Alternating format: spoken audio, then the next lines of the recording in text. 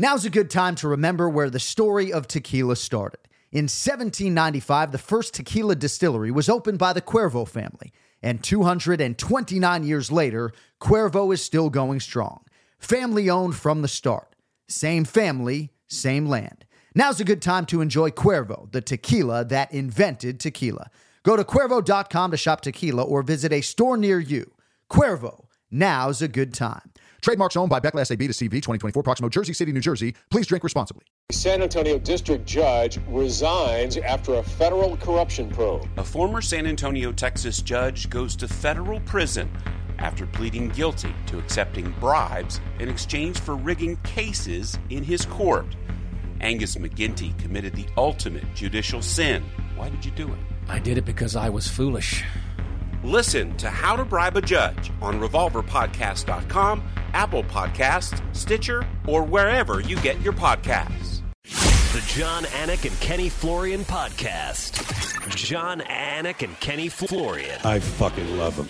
I can't get enough of them. Let's hear that Boston next. Big jab there from Duffy, and Frank Mir is hurt now. Down goes Duffy, out cold. Frank Mir does it again. Rock'em sock'em robots here. Oh my goodness. Hyperbole. There are a couple of absolutely self-involved bullshit artists. Here are your hosts, John Anik and Kenny Florian. Hey, thanks for your patience, huh? 5:05 p.m. Eastern. It's Monday, June 13th.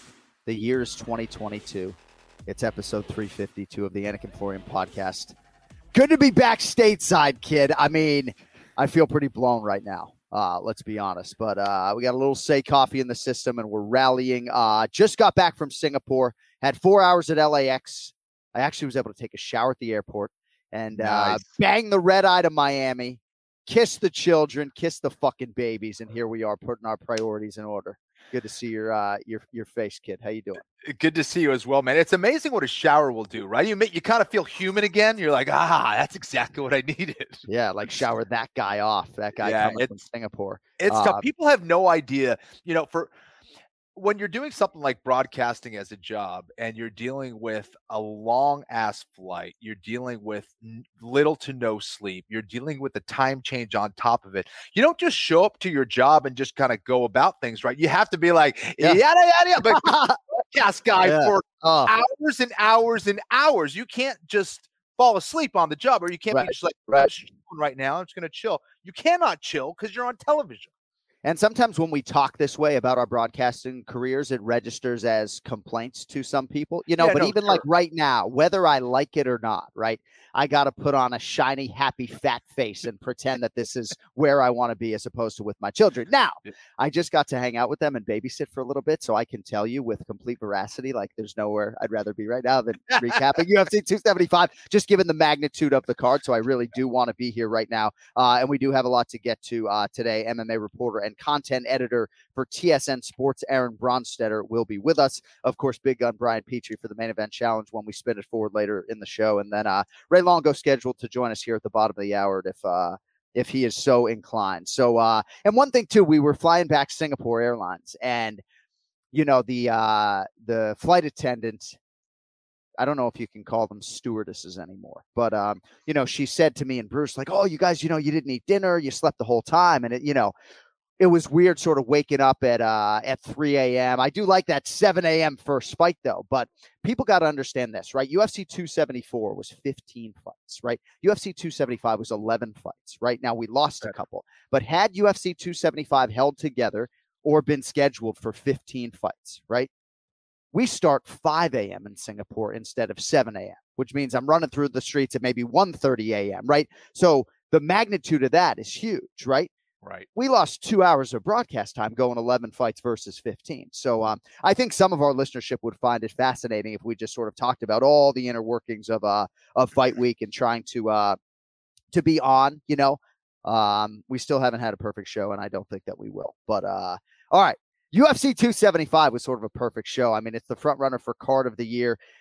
I'm not the memory guy, Ken Flo, when it comes to mixed martial arts, but I can't remember calling a more compelling championship fight in my 11 years on a microphone for the UFC than Yuri Prochazka versus Glover Teixeira. So let us start there. We have a new undisputed UFC light heavyweight champion at 4:32 of round 5. It is Prochazka by submission, as everybody expected. Yeah, that's exactly right. Dude, what a fight. Listen, I'll be the first one to say I've been critical of the UFC's 205-pound division. There were a lot of fights that I kind of just didn't really care about. Glover then comes on the scene as this 40-year-old guy who I've been watching forever. He ends up upsetting, Blachowicz in dramatic fashion, getting that cement. I was like, I want to watch this guy. This is amazing. And he goes against another guy, Yuri Prochazka, one of the guys that I've been most excited about in a long time when it comes to the heavier weight classes. He gets to the championship fight, fights another guy who I've looked up to in Glover Teixeira. And this is exactly what the 205-pound division needed. I mean, they injected so much life and so much drama because of that one fight. I was just blown away. Again, for big guys, I saw a lot of technique back and forth. Yeah. I saw a fascinating stylistic matchup between two guys who couldn't be further apart. So just that alone, I was really intrigued by. And then the back and forth, the swings. I mean, I seriously have chills thinking about it because of the dramatic shifts and who was winning that fight. How close were both of those guys to winning that fight throughout? I mean, each round they had opportunities to win. It was insane. Hearing you talk about it, I'm like praying that the call did it any sort of justice because it was so back and forth.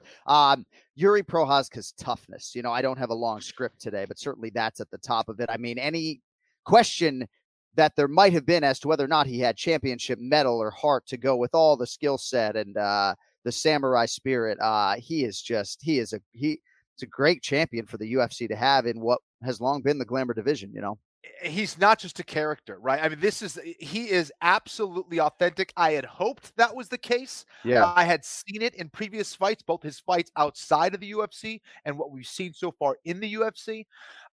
And once again, he just put the stamp on it, right? I mean, that's the cherry on top of the frosting, as far as I'm concerned, as far as a guy who is truly willing to die in there. Yeah.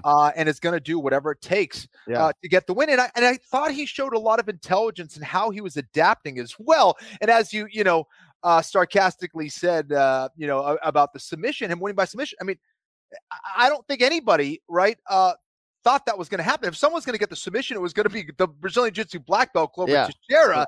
And it just shows his tenaciousness. And when he saw that opportunity to go for it, it didn't matter whether it was with strikes or submissions. He was looking for that finish, dude. I'm not saying it's Anthony Fluffy Hernandez versus Adolfo Vieira and that it's totally like a submission via attrition, right? But in talking to John Hackelman after the fight, Glover did tweak his neck in the fight. I'm sure you tweak a lot of fucking things in a fight like that, right? Especially at 42 years old, But I think it was sort of more a byproduct of some neck discomfort than maybe like tapping to a blood choke or a carotid artery, right? I mean, I don't want Yuri shaking my hand, dude. I don't, let alone tweaking my neck. That's the thing. The neck is so vulnerable, John. It doesn't matter really how you do it. If you're that strong, you're that much of a beast, you're going to get the tap. Yeah. So Prochazka's defensive grappling. So obviously in our fighter meeting, there was a lot of talk about that. And one thing that he said, I can't have this man off of my back. And certainly it's a case of pick your poison, right? Oftentimes choosing whether or not to have a man on your back or get mounted, right? You see why I play golf, right? These are the choices, folks, in Brazilian Jiu-Jitsu, okay? You want the sweaty dude? No, I mean, you want this dude on your back with your body locked down, compromising your breathing, or do you want him mounting you and punching you in the face? It seemed like more often than not, Prochazka chose to be mounted. And I don't know, I just give him a lot of credit for as amateurish as my opinion is, a lot of credit for the defensive grappling out of Yuri Prochazka. Dude, no question about it. And I thought you set it up beautifully, right? I mean, problems can be solved. Dilemmas cannot. It's either bad or very bad. And when you have a guy in Glover Teixeira who understands position and knows how to use it, to use his striking as an advantageous mechanism to advance or to get you to roll to your stomach, and not to mention, the cut and the blood that Yuri was dealing with, and the fact that he was able to stay composed, and credit, by the way, to the cut man. I don't recall who that was, did a phenomenal job. But yeah, I mean, again, to take those kind of blows, a lesser man would have submitted or tapped out or chosen to go belly down as opposed to take those shots. And Yuri just isn't cut from that same kind of cloth. So Glover Teixeira's 6-fight winning streak comes to an end. Now, if he had been in a fight like this on the front end of that winning streak, right, Glover, in 2018, when maybe he had some negative emotions to training, I don't think he survives that beating. This is like a prime Teixeira, man, just in terms of the output in training and the strength and conditioning. He certainly put himself in position at 42 years old to fight at this pace. I'm totally blown away by Glover Teixeira, and you can understand on the heels of that performance why he would want to continue. Now, I did spend some time with John Hackleman briefly after the fight, and obviously, you know, he's kind of been through the Chuck Liddell thing, right, when he wanted Chuck to retire and didn't want to corner him for a return fight and all of those things. You know, I saw Hackleman and I said, you got to push for the rematch, because I do believe that is the fight right now at 205 pounds with respect to Jamal Sweet Dreams Hill and everybody else. But I don't know, man. Like, I feel like Hackleman sees his student just really beat up at 42 and isn't going to have much of an appetite for a rematch. That being said, I wouldn't be at all surprised if it's Madison Square Garden, first or second week of November.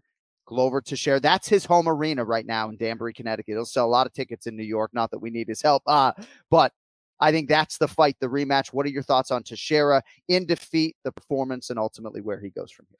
Yeah, listen, I don't think, you know, him slowing down or getting caught in that choke had much to do with his age. I think that he really has fought a lot smarter. Yeah, he made some mistakes in that fight. I don't think that has anything to do with age. I thought that the body shots really took its toll on him. That's what was slowing him down throughout that fight. And Yuri is an opportunist, man. He's a guy, he truly is a samurai who went for that killer instinct, got it done when he needed to. And I think when Glover goes back and watches that fight, there's a lot of adjustments that he can make to come back stronger and better. But I still think he's going strong. He is looking phenomenal at this point. Put on one of the best fights at 205 pounds in UFC history. And I think he's got a phenomenal chance of getting that belt back. Now, I'm sure Yuri is going to make a lot of those same adjustments as well, but there's no other fight that I want to see at 205 pounds. That's the fight to make, John. I think it's simple. MSG, I mean, come on, that's a done deal. Let's do it. Man, that close-up camera is something today, Cody. We should have gone wide today, I think, given the fucking bags under my eyes. That main event was absolutely insane. And it does, you know, evoke memories of you and me walking out of the Brisbane Entertainment Center there, December 7th, 2013, just hoping that people back in the States had seen Mark Hunt and Bigfoot Silva. And I don't know, you know, we have a lot to get to today. And like, I just want to sit here and fucking marinate in this main event. Certainly more with Aaron Bronsteter and Ray Longo with his New York accent coming up here in about 15 minutes. But let us transition to Valentina Shevchenko. 7th successful defense of her title. It is a split decision win for Shevchenko over Taila Santos. I know you and others maybe felt like Taila Santos was up 3-0. Lot to unpack with the co-main event. So have at it, my friend. What do you have?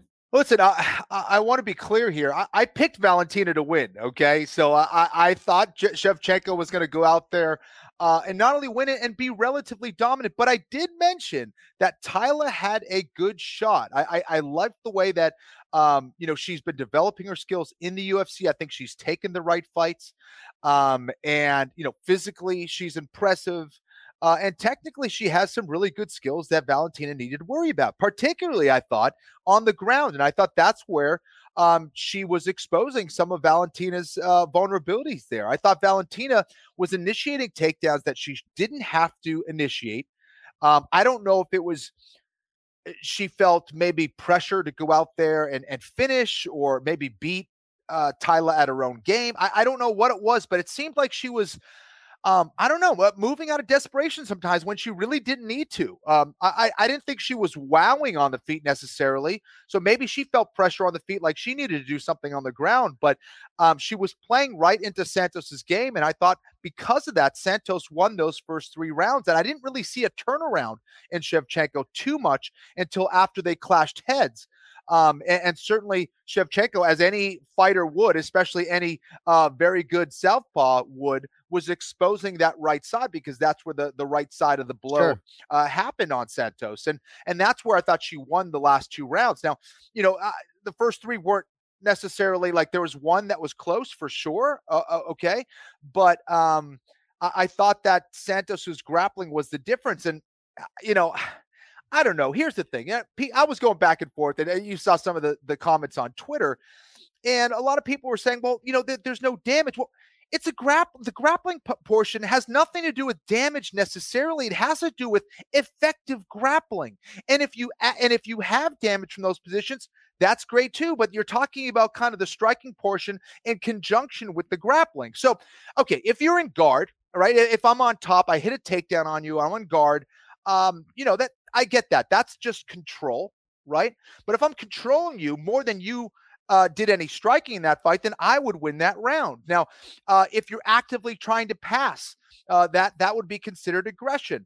If I pass the guard, is that effective? I would think so. What about advancing into mount or back mount? I would say that's effective. Absolutely. What about trying a submission? I would say that's effective and looking for a move that is going to finish the fight. And it's funny because people are like, well, she was never in trouble. If she was never in trouble from the back, which you are very exposed at, why was she defending? If you are defending a submission, you are stopping that person from tapping you. You are stopping that person from finishing you. The same way that if I'm covering up or trying to throw back and I hunched over because of a body shot, or if you rock me with a shot to the chin and I'm doing everything possible to survive, it doesn't matter if I'm surviving. You still won that round and maybe even got a 10-8. You almost finished me. Right. And people, for some reason, don't make that same analogy to grappling. They see it as 2 different things. And what's funny, I know judges talk about damage being a thing, but when you look at the actual rules, it talks about effective grappling and effective striking. And people seem to kind of forget about that, John. And I could go on, and I will go on, but I'm going to let you talk and retort here. I kind of want you to go on, if I'm being honest. I'll just interject and say that I talked to one of the best judges in the business, and one thing he said, unfortunately, is that effective striking is just much easier to score. And I do believe generally, even the elite judges have a hard time understanding how to score effective grappling. And so guys like you and Daniel Cormier, and I'm not going to sit here and say forget the criteria, because I do think education is paramount. We have to learn and accept the criteria until it gets rewritten. But, you guys know what constitutes effective grappling in a round, and those are effective grappling rounds. Most of my contemporaries, Felder, DC, Kenflo, Cruzy, you all had Santos up 3-0. Now, certainly rounds 4 and 5 were easy to score. When most of you listen or watch this podcast, Tyler Santos will have already had surgery for what is definitely a broken orbital, certainly a huge factor in this fight. But Kenny, I just feel like grappling doesn't get the credit it deserves. And I don't know how we cross that threshold and get there. And you're right. And listen, the same way, right? I could hit you 20 times in a round, John. And if you hit me with one shot that whole round, and it's something that stumbles me or almost gets you to finish me, who do you think won that round? You did. Right. It doesn't matter. That's why I hate when people point to statistics and stuff like that. It's like, yeah, but they're not looking at it. Now, if that one shot almost finished me, then what the hell's the difference of that one big shot or to me almost submitting you with the rear naked choke? Yeah. Yeah. You know what I mean? And here's the other thing about grappling, which I want people to think about. Can I rear naked choke you from the guard? No. Can I rear naked choke you from half guard? Can I rear naked choke you from side control? My point is that giving up your back is a huge fundamental advantage across all of combat. If you have all your troops and I come up from behind you, I'm taking you by surprise and I am fucking with you because you are not prepared for that. And I have a huge advantage because your back is to me. Yeah. Right. And that is just not rewarded in the same fashion as, say, a big shot during a round. And it's ridiculous to me. Well, I mean, think about what I said off the top about Yuri Prochazka, mount me all day long. Right. Don't go near my back. And by the way, who would you say is the better grappler? If Yuri and Glover had a grappling match, Who do you think would win that grappling match? Pure grappling. Well, I'd probably bet on Yuri because there'd be a whole lot of value. No, I mean Glover. Yeah. Right. Glover would. No, but my point, sorry, I want to finish this. No, of course. Is that Yuri, who is an inferior grappler, the way he caught Glover is by taking his back. He didn't even have hooks. He just was on his back and just started cranking away at the neck. Game over against a superior grappler. Okay, thank you. So we're going to have a lot more on Shevchenko and Santos in terms of the scorecards, I think, with Aaron Bronsteter. At least that's my forecast. So, Valentina Shevchenko this week for the first time with us in the fighter meetings was talking about Amanda Nunes or Juliana Pena, right? She didn't want to engage in that conversation prior. And I think part of that is because Amanda size-wise is just so big. But sort of the can's been pried open given what Juliana Pena did in December. And I do think Valentina wants closure with Amanda. All that being said, seems like maybe some of that narrative goes away now given the close nature of this title defense. Now, I guess Miesha Tate and Lauren Murphy have a fight. And if Miesha can successfully make the weight and beat Lauren Murphy, I think obviously that's the big name. Certainly if I'm the promoter, I'm giving Taila Santos every opportunity for a rematch depending on how her face heals. But, man, I got to think there's going to be a huge groundswell of support to see Taila Santos get another immediate championship opportunity whenever she's healthy because of the way she fought, because most of the masses felt like she won the fight and were her orbital to have not gotten caved in. I really feel like she would have performed better in rounds 4 and 5. I feel like she was really a compromised fighter. I agree, man. And listen, I think that's the fight to make. And I love Valentina as a fighter, but I think she lost me on this one, and I think she's going to lose some fans when instead of going, you know what, that was a close fight.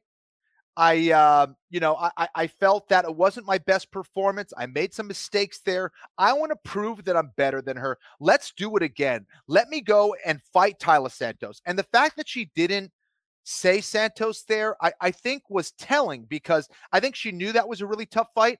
Yeah. And I don't know. I think Taila has some adjustments that she can make really in that fight to make it a little bit easier for her. And then she's going to get that much more confidence to try to take that fight to the ground. But anyways, and instead she mentioned Miesha Tate, who I love as well. And I love what she has done.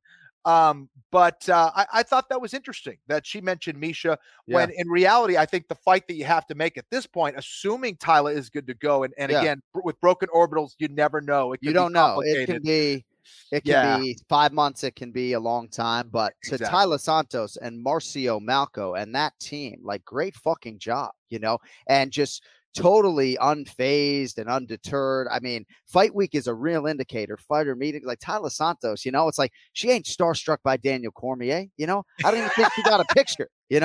Like she was just totally locked in, and I love Valentina. And I will say too, as far as the damage is concerned, because there were some maybe striking situations early on in this fight. Upon which maybe this fight swung because it looks like rounds 1 and 2, there was some dissension. But Valentina did not have a scratch on her and looked like she could have gone 10 rounds. She just needed that strategy pivot mid-fight from Pavel Fedotov and maybe needed the clash of heads to give her a little burst too. Thank you for mentioning that. I think that was indicative too of maybe why the decision went the way it did too, because again, how many of those judges 100% knew that was a clash of heads that happened, that caused that swelling? Yeah, we don't know that. Maybe they did, maybe they didn't. But again, just perception-wise, as that fight goes on, you see her eyes start to swell up, you see it start to close, and the narrative changes in your mind, especially when Shevchenko's pounding away at that left side or that right side of Santos with that kick.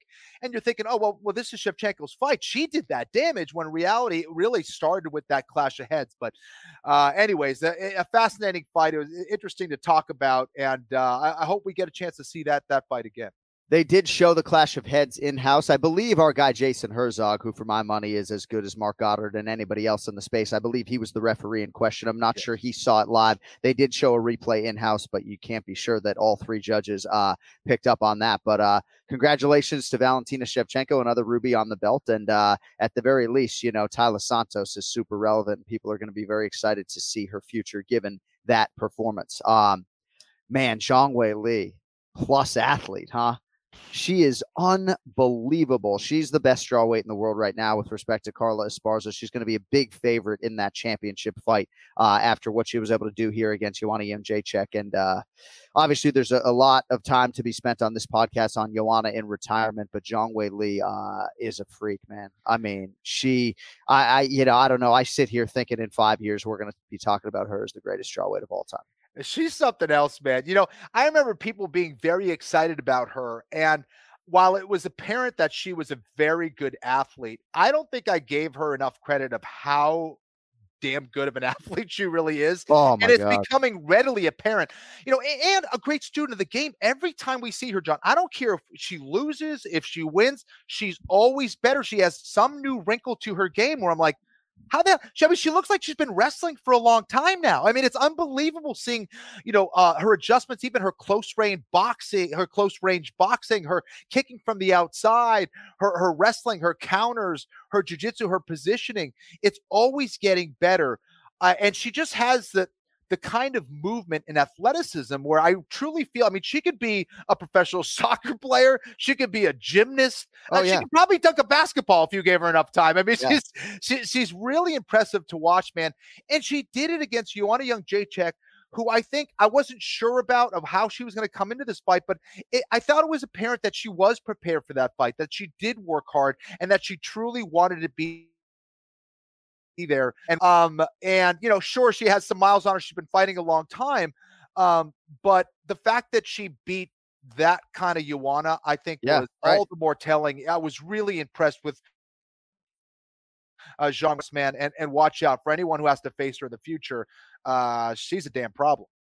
And she's a solution for the promotion insofar as she wants to compete. And I think the same could be said for Carla Esparza. I don't know that she's going to milk this second championship reign per se. But, Zhang Weili, obviously, in preparation for her previous fight, the rematch with Rose Namajunas, trained at Fight Ready in Arizona, and extracted that, took that with her, but whole training camp with her original coaches in Thailand for this fight. And this was the best version of Zhang Weili. And I'm not trying to get ahead of myself, but our producer, Cody Merrow, just put in the chat room, Zhang versus Shevchenko in China next year is the fight to make. And I don't need to go to China necessarily, Cody. I need to chill out a little bit on the metal tubes, but that just literally vaulted to the top of my wish list for fights in mixed martial arts, men or women. I need to see Shevchenko versus Zhang Weili and see if Zhang Weili can become a two-division champion. She doesn't even have the strawweight belt right now, but obviously she is a former strawweight champion. But she's incredible, man, doing just the no-handed flip after the fight and everything else. And the appetite for knowledge, she's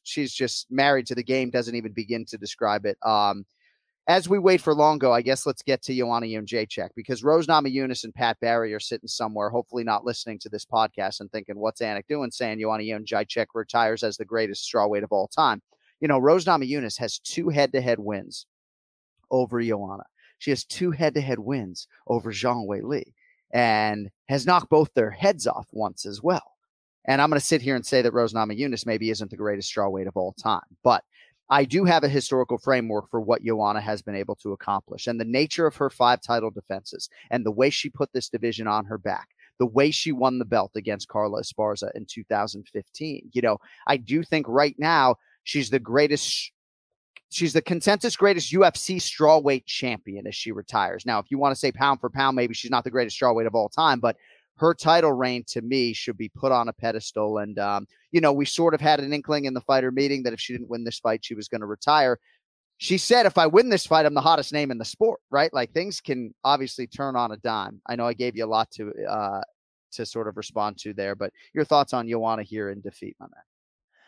I've always been really impressed with Joanna. I saw her fight. And it was clear that she was a very high-level striker. But at the same time, I wasn't sure how she was going to develop as a grappler, as a mixed martial artist. And man, did she turn one.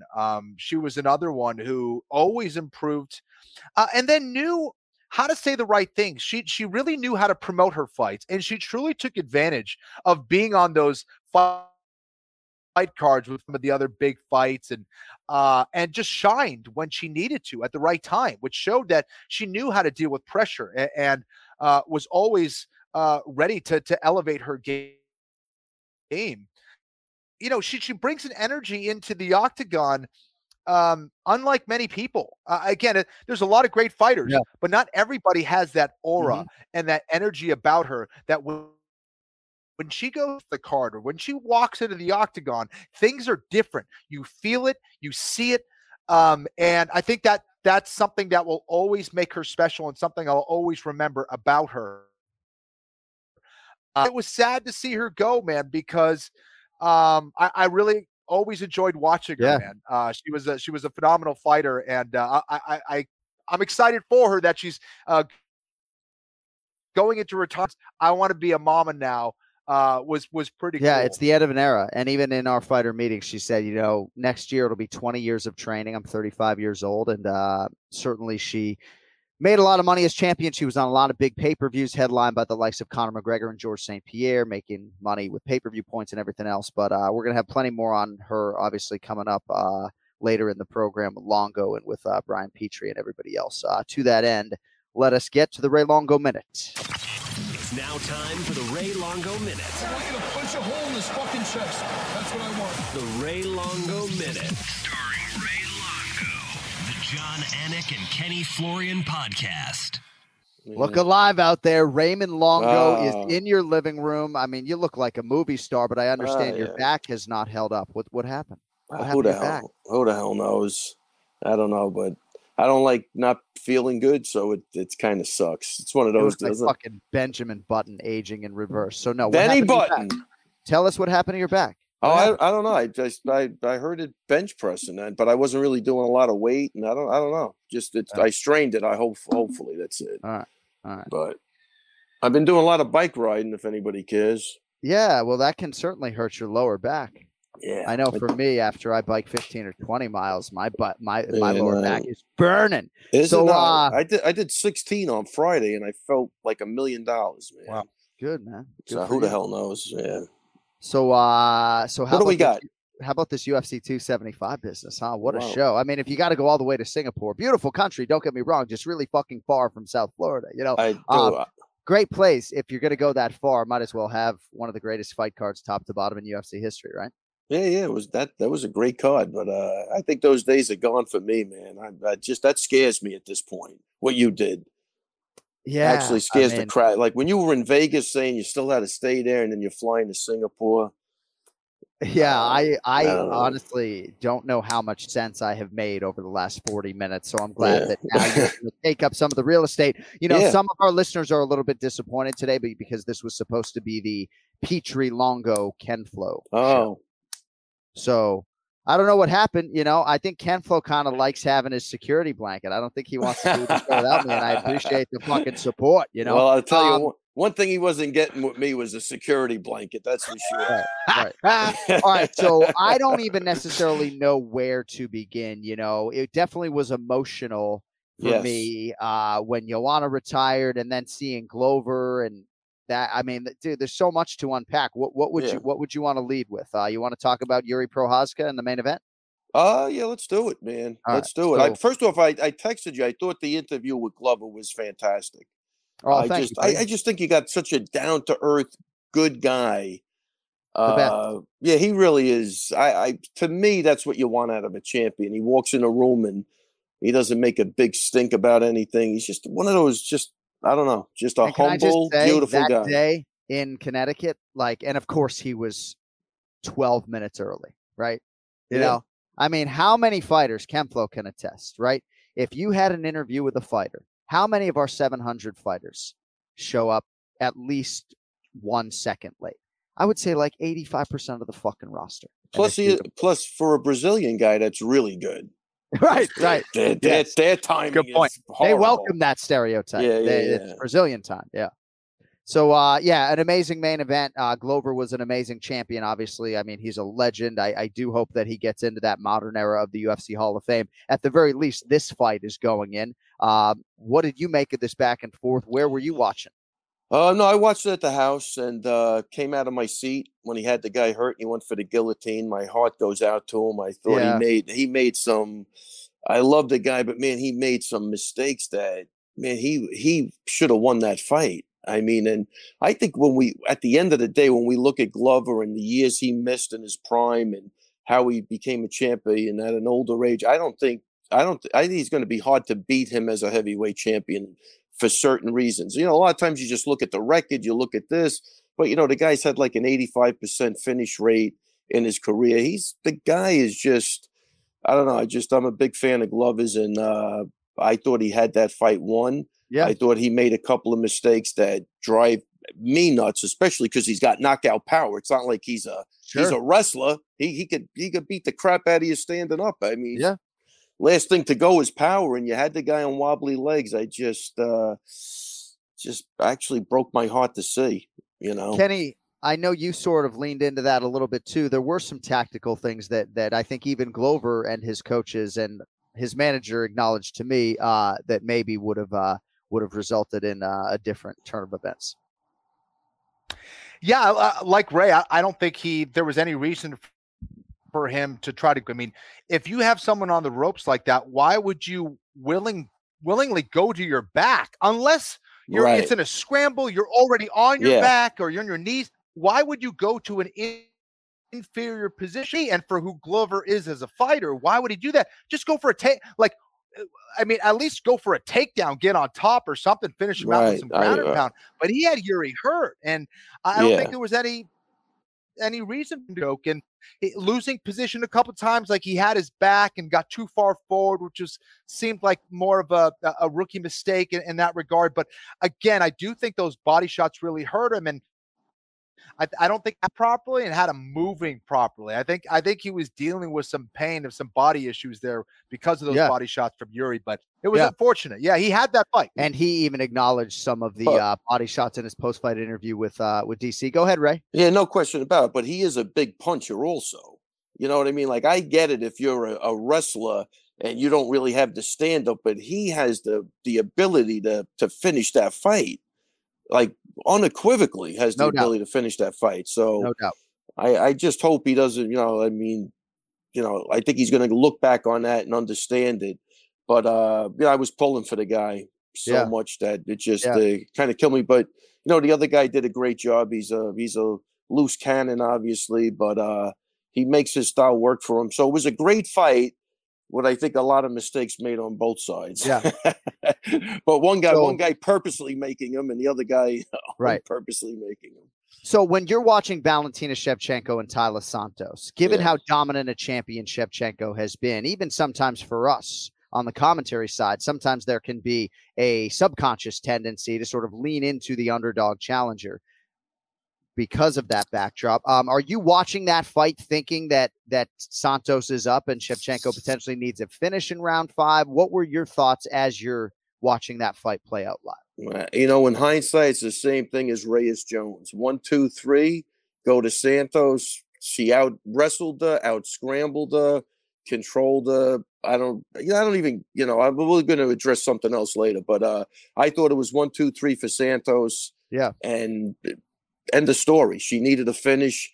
The most damage she did was the headbutt, the accidental headbutt, which broke her orbital, I heard now.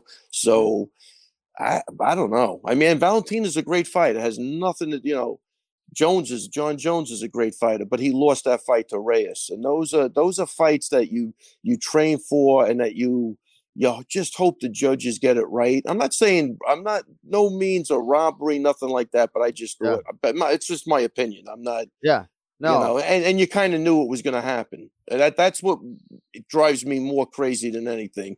You know what's going to happen. I'd actually have to go back. I actually thought Thiago Santos beat John Jones, but I did not think Dominic Reyes beat John Jones, but that is very much neither here nor there. Dude, Zhang Weili, bro. Yeah, I've never seen anything like Zhang. I love the strawweights, man. Like, with respect to the Kenny Florian era in the UFC's lightweight division and 155-pound male fighters, like, I think strawweight's my favorite division historically and right now. Well, there's a lot of great strawweight fighters, first of all, but she's a powerhouse, that little girl. Oh, man, my God. Because I'll tell you. Technically, the spin back fist wasn't even correctly thrown, but she's got so much power that she face planted her like that. And obviously, the element of surprise is a huge factor in there. But even the way she manhandled her on the floor, she was on fire that night. And I thought Joanna came out, for not having fought. I thought she did a great job. I thought she was in there to fight. She wasn't in there, to have a retirement thing. She was fighting. Right. You know what I mean? She just got caught. That's the definition of just getting caught. Because, for a girl that, was out for so long, I thought she did a fantastic job too. And, it actually brought a tear to my eye when she retired and the way she did it. And she's such a sweetheart and she was great for the sport. I just wish her all the best of luck in the future. But, it was, but that was another great fight. So Ken Flo might hop out for a minute and try to get to some of his technical issues. So if you are solely listening to this podcast for Ken Flo, this might not be the best 10 minutes in the history of the program as I go one-on-one with my guy Ray Longo, we used to do on the Instagram lives. So as far as Joanna, I just have so much respect for the way without a doubt this week and her career. I married into a Polish family, but that's not why I have just buckets of love for this woman and everything she accomplished in the UFC. Yeah, no, what can you say? I mean, she really ruled that division. She was great for the for the straw weights, and again, just wish her the best of luck, because I really thought she was aggressive. She was in there to win that fight. There's no doubt about it. I love the way she. Even though the way she lost wasn't ideal, obviously, I love the way she was fighting before that. She wasn't deterred by what happened at all with the wrestling, and she got back to what she wanted to do, and she just got caught, so it's a shame.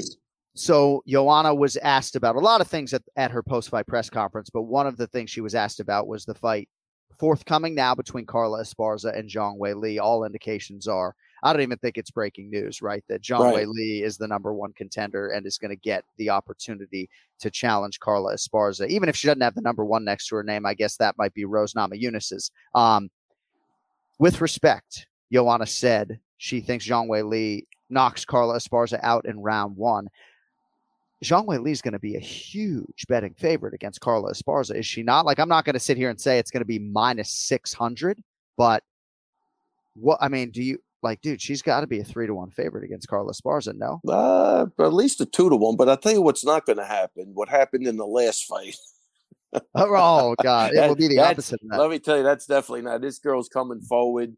I think, look, it's how they're going to match up in the wrestling. But I thought her wrestling looked way better this fight against Joanna. You know what I mean? So I don't know. That'll be a good fight, though. I think Carla's tough, and again, she's can go back to her wrestling, but this girl's got it all. I think for that fight, Yeah. I want to get to some other performances at UFC 275, but real quickly to circle back, Prochazka Teixeira in a rematch. Is that what you would do in maybe November, Madison Square Garden, or not necessarily? Oh, I would like that fight at the Garden. Yeah, I like that. Yeah, I don't know if they're going to do that. I think you think too soon. Or you think they'll go in a different direction? Yeah, it depends on where they think the numbers are going. Can they do something with Yuri? And look, unfortunately for Glover, he's 43. So how much can they squeeze out of him, right? And I think that's the way they're going to look at it, like a business, right? You got a young guy who's flashy and up and coming, and all of that stuff. I think they're going to lean towards probably matching that guy up with a couple of fights he could. Do his thing with. I think, but if you're asking me what the right thing to do is, put him back at the Garden in November or whenever that fight is. By the way, I don't know if you were on social media earlier today as we're rejoined by the legend Ken Flo. So did you guys see the parade for Yuri Prochazka in the Czech Republic? I mean, we're not 48 hours removed from this fight. Maybe we are because I've been on an airplane, but I mean, he had 7,000 plus parading in the Czech Republic, within hours of him winning this title. I mean, we're rolling in the video here, courtesy of his manager, Tim Simpson. This is incredible stuff. Man, oh my God. Yeah, unfortunately, John, I'm still off of social media because that fucking hacking piece of shit. I still haven't got my account back. Unbelievable. Would it matter if I offered a bounty for this guy at this point? We need to have someone find that guy. I mean, I just can't, whatever. But I'm glad you showed me that. It looks great. All right. I want to get to some of these other performances, and I want to keep the shine on Jake Matthews, the Celtic Kid, for this win over Andre Fialho by knockout in round 2. But I think there may be more talking points on the Fialho side. I will just tell you, Jake Matthews was a nasty prick on the regional scene. He was only 7-0 when he signed with the UFC at 19 years of age. And, he did at times in his UFC career fight safety first. And in our fighter meeting, he kept talking about getting away from fighting safety first, right? And how he aligned with this legendary boxing coach, Big Jace, who worked with Mark Hunt for years. And proof is in the pudding. But, this is Jake Matthews 2.0, Ken Flo, to say the least. He's been working in the offseason. He's been working on his striking. He looked totally different. And, we talked about his potential, or I talked about his potential when we first saw him.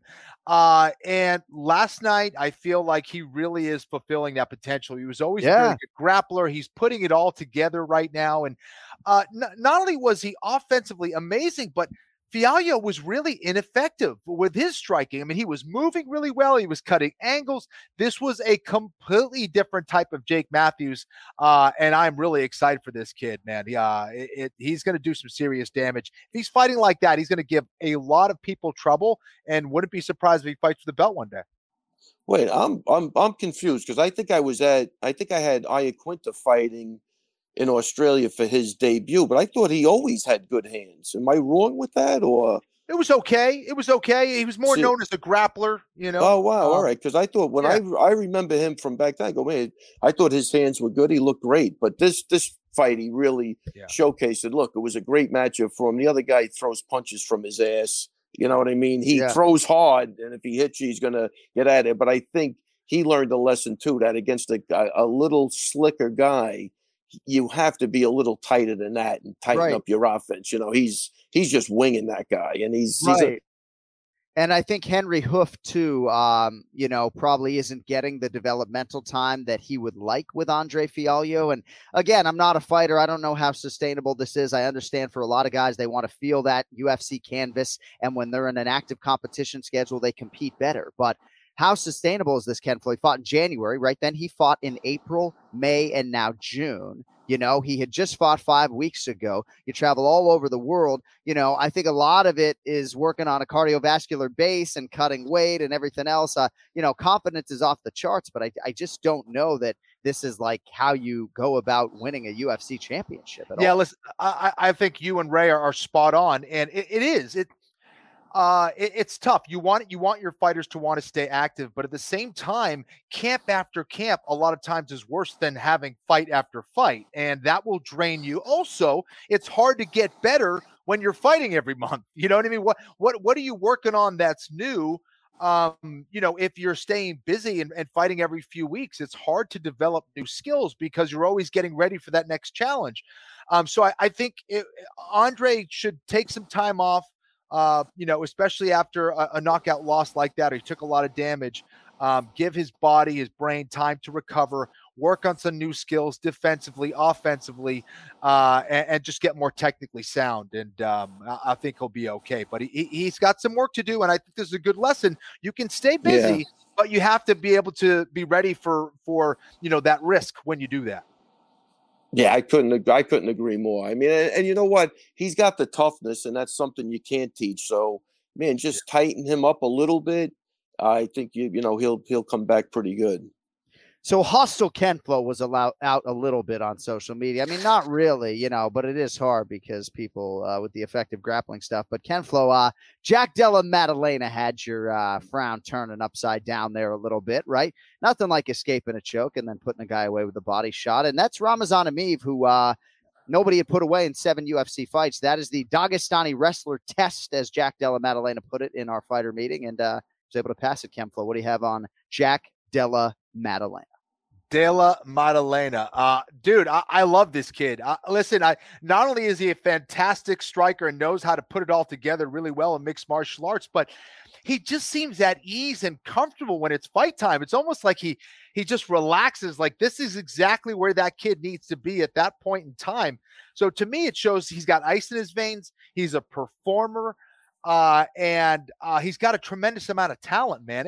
Listen, that was probably, out of all those guys in that range, that's probably the worst matchup for him stylistically. Like, no, who raises their hand and is like, yes, please, I want the Dagestani wrestler. Right. You know, that's like, if a promoter doesn't like you, they give you a Dagestani wrestler. And Dylan Maddalena went out there and just took him out, man. Again, his boxing in tight. I'm always impressed with a striker when they can hit you to the body, when they can slip and they cut angles and they're countering. And he was doing all of that, man. He did it in the fight before that. I love this kid. Watch out for him. He's going to do big things. Ray, sometimes actually, I think promotionally they give you this test because they do believe in you, and maybe they don't give you Khabib Nurmagomedov, right? But they want to see how you can handle this challenge. And it's amazing to me when people talk about star cultivation and UFC stars and, you know, taking the torch in a certain country. There's going to be so much talent in all of these regions coming up in the UFC. Everybody wants to be a fighter right now. It's like the thing to do, you know? But when you talk about Israel Adesanya emerging from that region, I know he's a New Zealand guy, and Alexander Volkanovski obviously is maybe the greatest featherweight we've ever seen. And now you have this welterweight out of Perth, which is even further away than Singapore from Miami, by the way. But now you got Western Australia on the map. This dude's won like a dozen fights in a row. What'd you think of Jack Della Maddalena over the weekend? No, what could you say? I mean, he handled the adversity great. I thought that choke was tight. Kenny would know better than me, but that thing looked like he was definitely going to tap. And then to overcome that and to do what he did, I think is just a great look for him. And we'll see. I'm not as high on him as Kenny is right now, but it was a great fight for him. You know, I'd have to see. I got to see a little more because, you know, normally those wrestlers control you first. You know, this guy just went right for the choke, and you know, so I don't know. I got to see. I have to see a little more. But he looked great, and he passed his first test. That's for sure.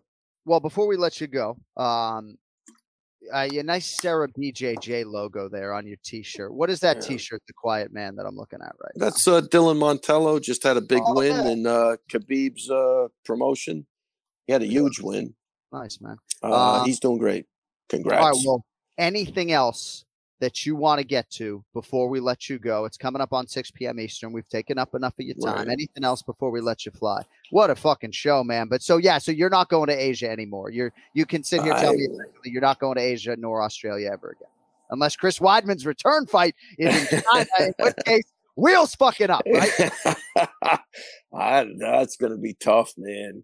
Yeah. I swear to God, I felt your pain on that. When you told me that in Vegas, I'm not joking. I said, this is, people don't realize the commitment. And then, you know, I did the show with TJ that night, and he was even saying all three of you guys had to be in the arena by like 6 a.m.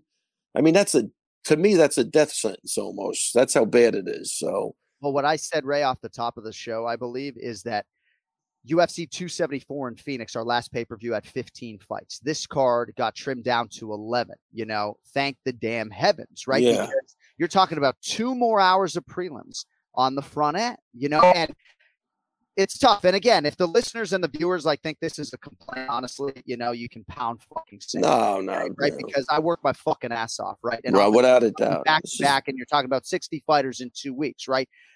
No matter what I do, right? Run 5 miles that morning right in the street to Singapore. You're trying to put yourself in a position to be able to perform over 8 hours. And when you have 10 prelims before I have to blow the veins through my neck on pay-per-view, it's not ideal, you know? And I don't care what you have to fucking say. So thank you for acknowledging it. No, 100%. No. I got to take it seriously or I'm going to be fucked, you know? No, there's no. I think that's well put. I really do. I think that's beautifully put. There's no. Who gives a shit what anybody has to think anyway, John? Come on. Right. You know. Right. Well, no, I mean, if I could get that extra rounds money, you know, I just sit at home, you know. Hey, I want to say TJ gave it up to you. He brought it up. He said that is not an easy thing to do. Guy. And and I agree with him 100%. People, they take it for granted. Yeah. You know what I mean? They have no idea listen, everybody watching those fights thought it was whatever time it was when they were watching them. Sure. They have no clue that, you know, it's 6 a.m. I remember in Australia, we had to be on the bus at 6 a.m. I was like, this is insane. But I was younger, so it didn't really matter. But I'll tell you now. What I have respect for is our fans in Europe, right? Because if you are a rabid MMA fan and you want to watch all of these live events, you have to totally change your life around. And I obviously fly a lot of red eyes after these shows, so I understand what it's like to pull all-nighters several times a month. So that part of our fan base certainly has my respect. All right, Ray Longo, get the social media thing situated, and we're back next Sunday night. So, Calvin Cater, Josh Emmett, who wins the main event in Austin, Texas this weekend? Unequivocally, Calvin Cater. All right, we like when the New York. What's the odds on that? Cater's a pretty big favorite, about minus 200. Yeah. I think the fight's tailor-made for Cater, to be honest with you. All right. Hey, have a great day and a better evening. We'll talk to you Sunday night. Thank you. Take it easy, guys. See you, Ray. Bye. The Godfather, Ray Longo, every week here on the Anakin Florian podcast. While you weren't with us for a minute there, Ken Flo, he sort of feels like for Yuri Prochazka, they're maybe going to find a stylistically more favorable matchup for the first title defense. Maybe give him a striker or something to see if you can highlight him, but we'll see what happens. But more coming up, of course, right now as we welcome in. What a great journalist this guy is. He's got a good-looking haircut today, too, I can tell. MMA reporter and content editor for TSN Sports, the great Aaron Bronsteter, is with us. AB, good to see you, my man, with the mic on the shirt. Look at this fucking guy, huh? It's professional stuff here, John. My guys, Ken Flo, John Anik. A couple weeks ago, I was supposed to be on with you just to break down the fourth wall.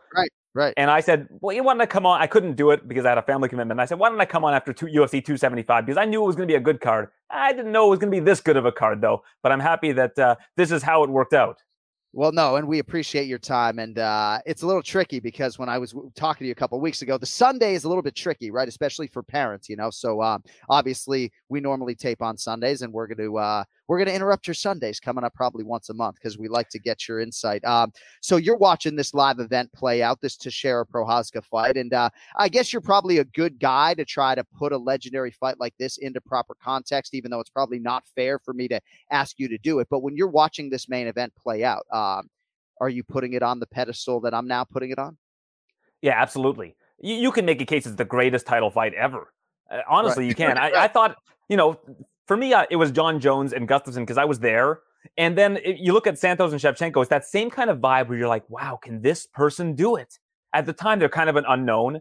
Nobody really gives them any chance of winning. And they're like, wow, that adds something to the fight. But if you go back and watch Gustafsson and Jones now, it doesn't quite hold up in the same way as when you watched it live and you thought that this guy from Sweden, who was on a little bit of a hot streak, was going to potentially take out a guy who was in the running for being the greatest of all time then, right? I mean, look at the light heavyweight division that he ran through. It was murderer's row at the time. Yeah.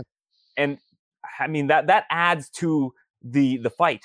In this situation, this was a very even fight, in my opinion. I actually said it was a dog or pass if you were going to bet on it because I think Glover is a phenomenal fighter. Obviously, that didn't end up being how it played out. To me, it's like you can say you're on the right side, but if you lose, you're not on the right side. Glover did show that it was a very close fight, closer than the lines would indicate. But just watching it, it was a roller coaster. It was incredible. And the way it ended, I think that is really kind of the icing on the cake of an incredible fight. You tap out a guy as good as Glover Teixeira on the ground. I mean, it's just unbelievable. Aaron, couldn't agree more. Do you think the UFC is going to head in that direction as far as like putting on a rematch again, or do you think they're going to do something completely different? The one thing I was really bummed about is when Glover got interviewed afterwards, he should have just said, one last fight for me, MSG, let's run it back. I just think that would have been the best way for him to go out. I'm sure he was at the time, of course, shocked about what happened, probably exhausted because he's 42. I'm 40 watching at home and I'm exhausted. So I think that, and I'm not in a 5-round fight with a guy who's an absolute maniac. So I think that you look at that as a possibility where Glover says, you know what, if I win, I hang him up. If I lose, I hang him up. But give me one more shot, one more kick at the can. Kind of like when DC lost to Stipe in their rematch. Just give me one last shot. It's going to be my last fight either way. MSG, Glover has expressed interest in fighting on that card. That's what I would do because, listen, I think Magomed Ankalaev is a great prospect. Anthony Smith has always been a lot of fun to watch. Of course, Jan Blachowicz, the former champ, just had a good performance, but of course, it's kind of muddied a little bit by the injury to Rakic. Right. I think you got to run it back, and I think it would also be great to run back Shevchenko and Santos, but it looks like Santos is going to be out for a little while. Yeah, Aaron, I want to actually talk about that fight as well, and John and I were discussing it. I don't think. And I know you love to talk about rules, but I don't think they're scoring, superior grappling positions the way they should. And in particular, submissions. these are positions that could potentially end the fight. Why are they any different than a punch that could potentially end the fight? If I have a rear naked choke and you are making an effort to remove your hands because I am close to finishing the fight with a submission, why is that different than, say, a shot that, buckles you or, trips you up? Why is it any different, and why are we scoring it differently? I agree with you on that, Kenny, because I think the issue is that the language of the criteria in terms of effective grappling is very, very gray. I don't think that there's a very good definition of what counts in the eyes of the judges. For striking, it's easy. You hit somebody, they get hit, it shows damage. With a body triangle, for example, does that score in the eyes of the judges? Because it should. You're sucking the wind out of somebody and making it very difficult for them to breathe while you're trying to, at the same time, simultaneously snatch their neck so they have even more trouble breathing, right? Right. So does that score in the eyes of the criteria? And I think that muddy water is something that they really need to sort out, because I think that the scoring criteria is great, and I think that the way that it's written is very simplistic, which is, I think it's for the better that way. But I do think that the effective grappling needs a little bit more definition to it, and there should be a little bit more nuance. Why do you think a simplistic tone to the scoring criteria is the way it should be? I just am curious to follow up on what you just said. I think it's just easier to follow along. And I think if you're a judge, there's less for you to have to think about. And I know that sounds bad, but I think for the judges that are sitting cage side, if they can have something and view something through the lens of the criteria that's written in a simple fashion, it makes it easier for them to score fights. And you don't see a whole lot of, look, again, through the lens of the criteria, you don't see a lot of really bad scorecards.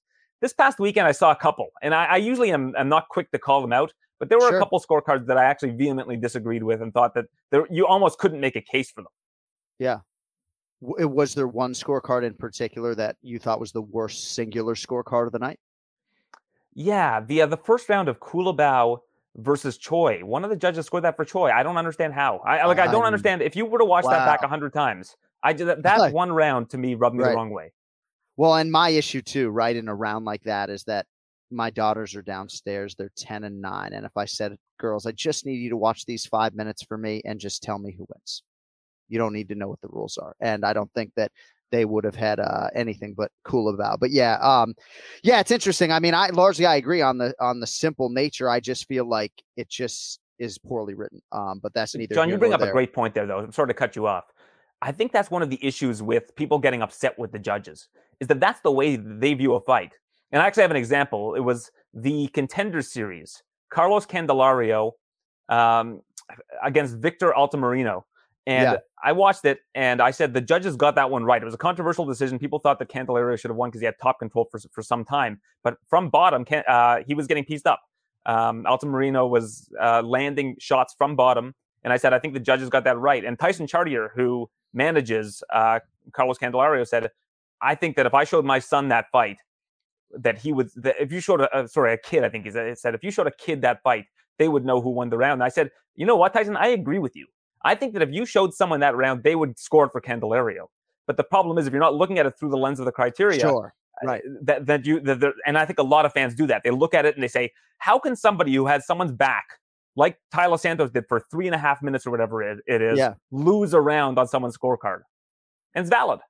Right. Yeah. And again, I keep coming back to like Ken Flo in DC. Just feel like the effective grappling is not at all put in the proper context, either by the criteria or by the judges. And, I even talked to a high profile judge before you came on at the airport. And, he was just saying effective striking for our base of judges is just much easier to see and score, and it kind of is what it is. A lot of things I want to get to with you. Now that Joanna Jędrzejczyk's MMA legacy is complete, we're all maybe jumping to put it into context. And it's sort of interesting that Rose Namajunas can sit here and lay claim to having 2 head-to-head wins over Joanna and 2 head-to-head wins over Zhang Weili, who in my opinion is probably going to retire as the greatest strawweight, and maybe by a significant margin. Perhaps that's a recency bias, but Joanna is just such a unique champion, and the nature of her title reign for me is going to be sort of the standard at 115 pounds. What were your thoughts on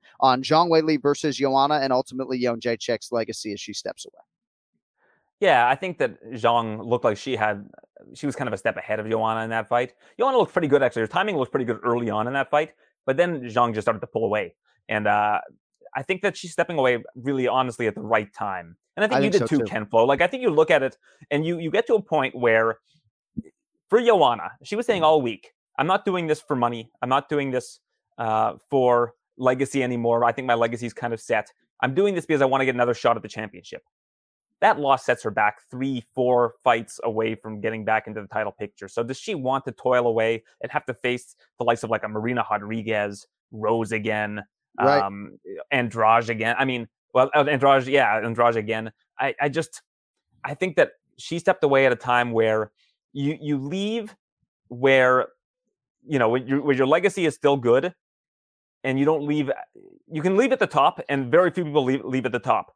A lot more leave at the bottom. And that's what the problem is, I think, with the sport sometimes. And she did not leave at the bottom. Her legacy is intact after that loss. I don't think it affects it whatsoever, to be honest. She came back, gave it one good try, and wasn't able to get it done. And that happens. Right. Yeah, no, I mean, Kenny was the same way. If there's not a championship trajectory, he's not sticking around. And she obviously made a lot of money. So as we spin it forward for Zhang Weili against Carla Esparza, and I'm trying to be as respectful as possible, but I'm also trying to be analytical. How is Zhang Weili not minus 300 against Carla Esparza? I was going to say that should be the line, minus 300. I was going to say that verbatim. I mean, and I think it'll get bet up, Our producer, Cody Mayer, was talking about a dream fight with Valentina Shevchenko and Zhang Weili, and I'm not sure I would ever have been more excited for a flyweight title defense for Valentina. I know Tyler Santos is going to be heard from, but that's a pretty interesting fight. Would you think, Zhang Weili and Valentina, Aaron? I would say so, but the problem is, I mean, there's so many strawweight contenders right now. Well, right. I mean, if Zhang Weili's she's not the champion right now, right? So she could move up to 125 and challenge. Right. So I think that would be an awesome fight, and I know that's been discussed in the past. But at the same time, Zhang Weili is going to get a title shot as strawweight next, right? So I think we have to see kind of how that plays out. And the thing with Carla is, I think that if you took any of those challengers at the top right now, even I would say up until Mackenzie Dern, she's probably the underdog in all of those fights. Yeah, right. No, I think that's fair. So Aaron Bronsteter from TSN Sports, the fine reporter, joining us here on the Anik and Florian podcast. So as far as the scoring for Valentina Shevchenko and Tyler Santos, Sean Sheehan obviously is my go-to, and you're right there, man. I know you're invested. I know even more so than me, sort of diving into the criteria and the education and everything else. So most of my contemporaries, Ken Flo, Felder, all these guys texting me, 3-0 Santos after 3. Where was your card after 3?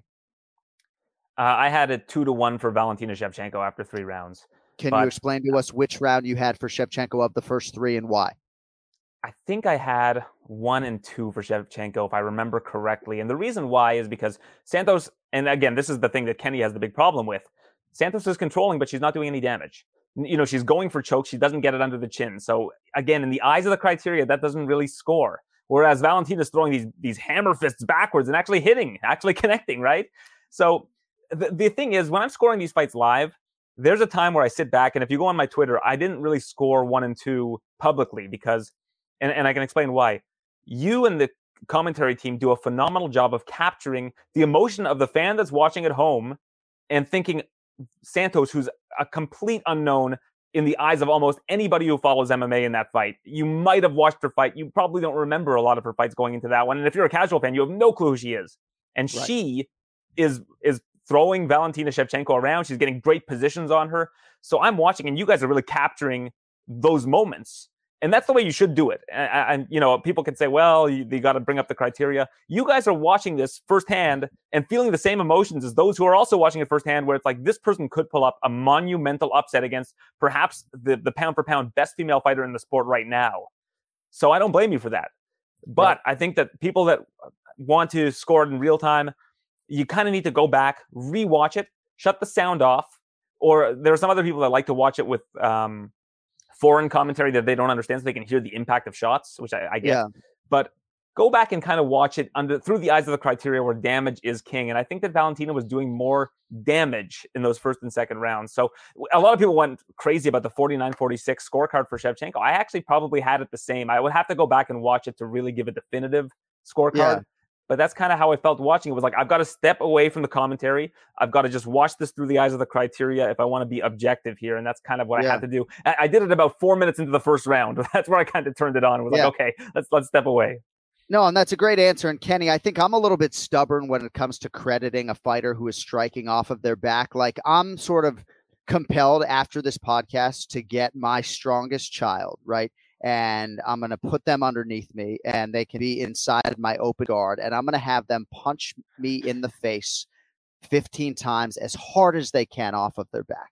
And I'm going to see the extent to which it hurts. You know, I guess for me, AB, like, I just can't wrap my head around like giving Valentina even a fucking modicum of credit for those strikes, but I should probably go back and watch, you know? I don't know. I mean, we see situations where, you know, fighters are, you know, I thought Tyler Santos had a position taken away prematurely in this fight, but I don't fucking know. And you know, it's a close fight because I don't think that there's a real problem with scoring rounds 1 or 2 for Santos, right? Like, I'm not saying that if you scored that fight for Santos, I understand how you could do that, and I understand how you could see it that way. Because again, the effective grappling, I think, again, that's the thing. There's just a lot of gray area. So if you're watching it as a judge and you have a different definition of what constitutes effective grappling as another judge, you could score a 3-2 for Santos. And really, the big issue with that fight is the clash of heads, right?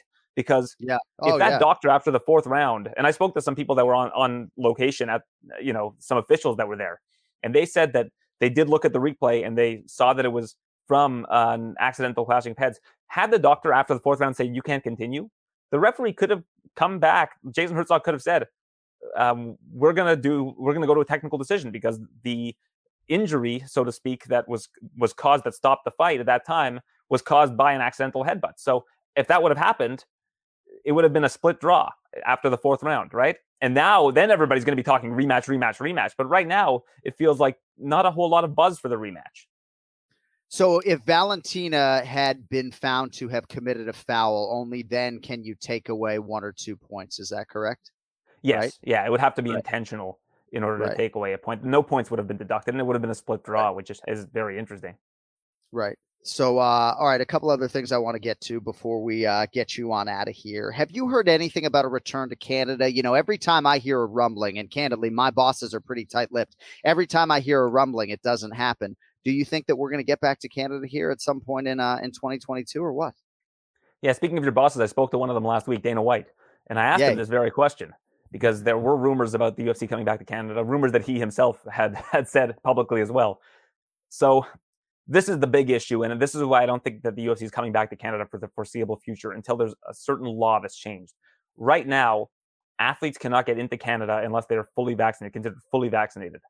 And that would eliminate, I think, a chunk of the UFC roster in terms of what they can do for a card in Canada.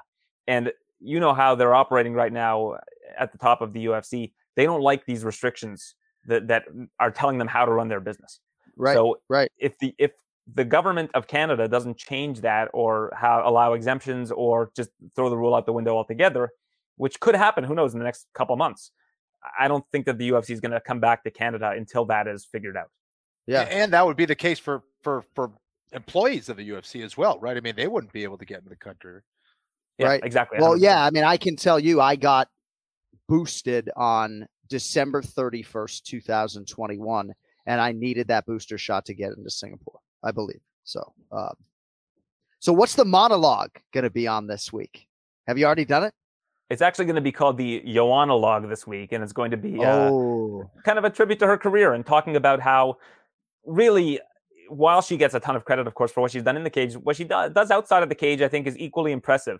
The amount of media commitments that she always did, she went above and beyond. The amount of sponsorship commitments, promotional commitments, above and beyond. She always talks about the people behind the scenes at the UFC and how they are the machine that keeps this going. They're the engine that keeps the machine going, rather. And she's talked about Susie, the makeup lady, who I know you were very close with, who I met a couple of times, who passed away. She talked about her at the press conference. Like, Joanna is just a salt of the earth human being, and I think that part of Joanna needs to be amplified in addition to what she did in the cage. Did she help you get over your fear of heights? Because I have a fear of heights as well. Did she help you? I didn't get that end of the story. Did she? Kenny, I was in my garage today, and I climbed up a ladder to get to this. We have like a second level of our garage where we keep our stuff in storage. I climbed up that ladder and down that ladder without somebody holding that ladder. And 5 years ago, there's no chance I would have done that. 0% chance. So it helped. She helped me. She helped my life for the better. I love it. Do you consider, real quickly, because I have two more things, do you consider Rose or Joanna, like, do you have a greatest strawweight right now in your mind, or do you think it's just incomplete and a waste of air right now? I think it's Joanna because of the strength of her championship run.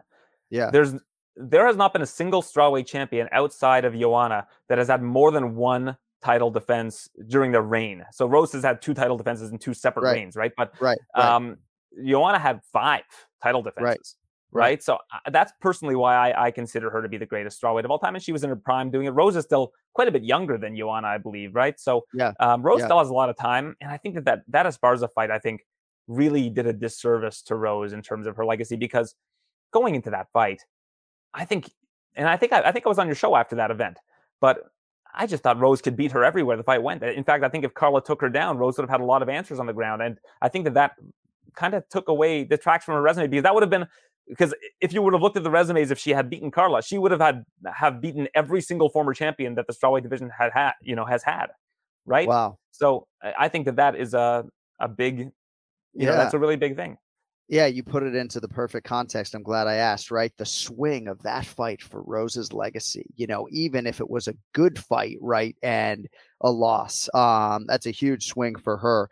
And I think as far as featherweight, it's sort of similar, right? I mean, Jose Aldo is a guy that I will put in that conversation, even though some people seem to want to make it a 2-horse race with Volkanovski and Max Holloway. But it's crazy, right? Like, Volkanovski's got 2 head-to-head wins over Max Holloway. But don't sit here and tell me right now the Volkanovski. Don't forget Conor. I mean, Conor's run at featherweight. People forget, you can look at it in hindsight, but he was. I know, but you got to defend the belt. You have to, for me, to even open the discussion, you need at least 1 title defense. All right, last question. Mm-hmm.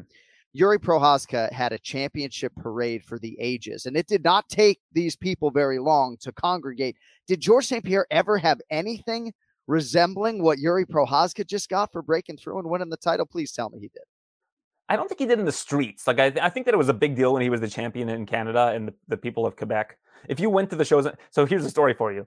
Matt Hamill, who's, most people know is deaf, said that when he went to a show, he was a guest fighter for a show in Montreal. And I think you might have done commentary for one of the shows in Montreal too, Kenny.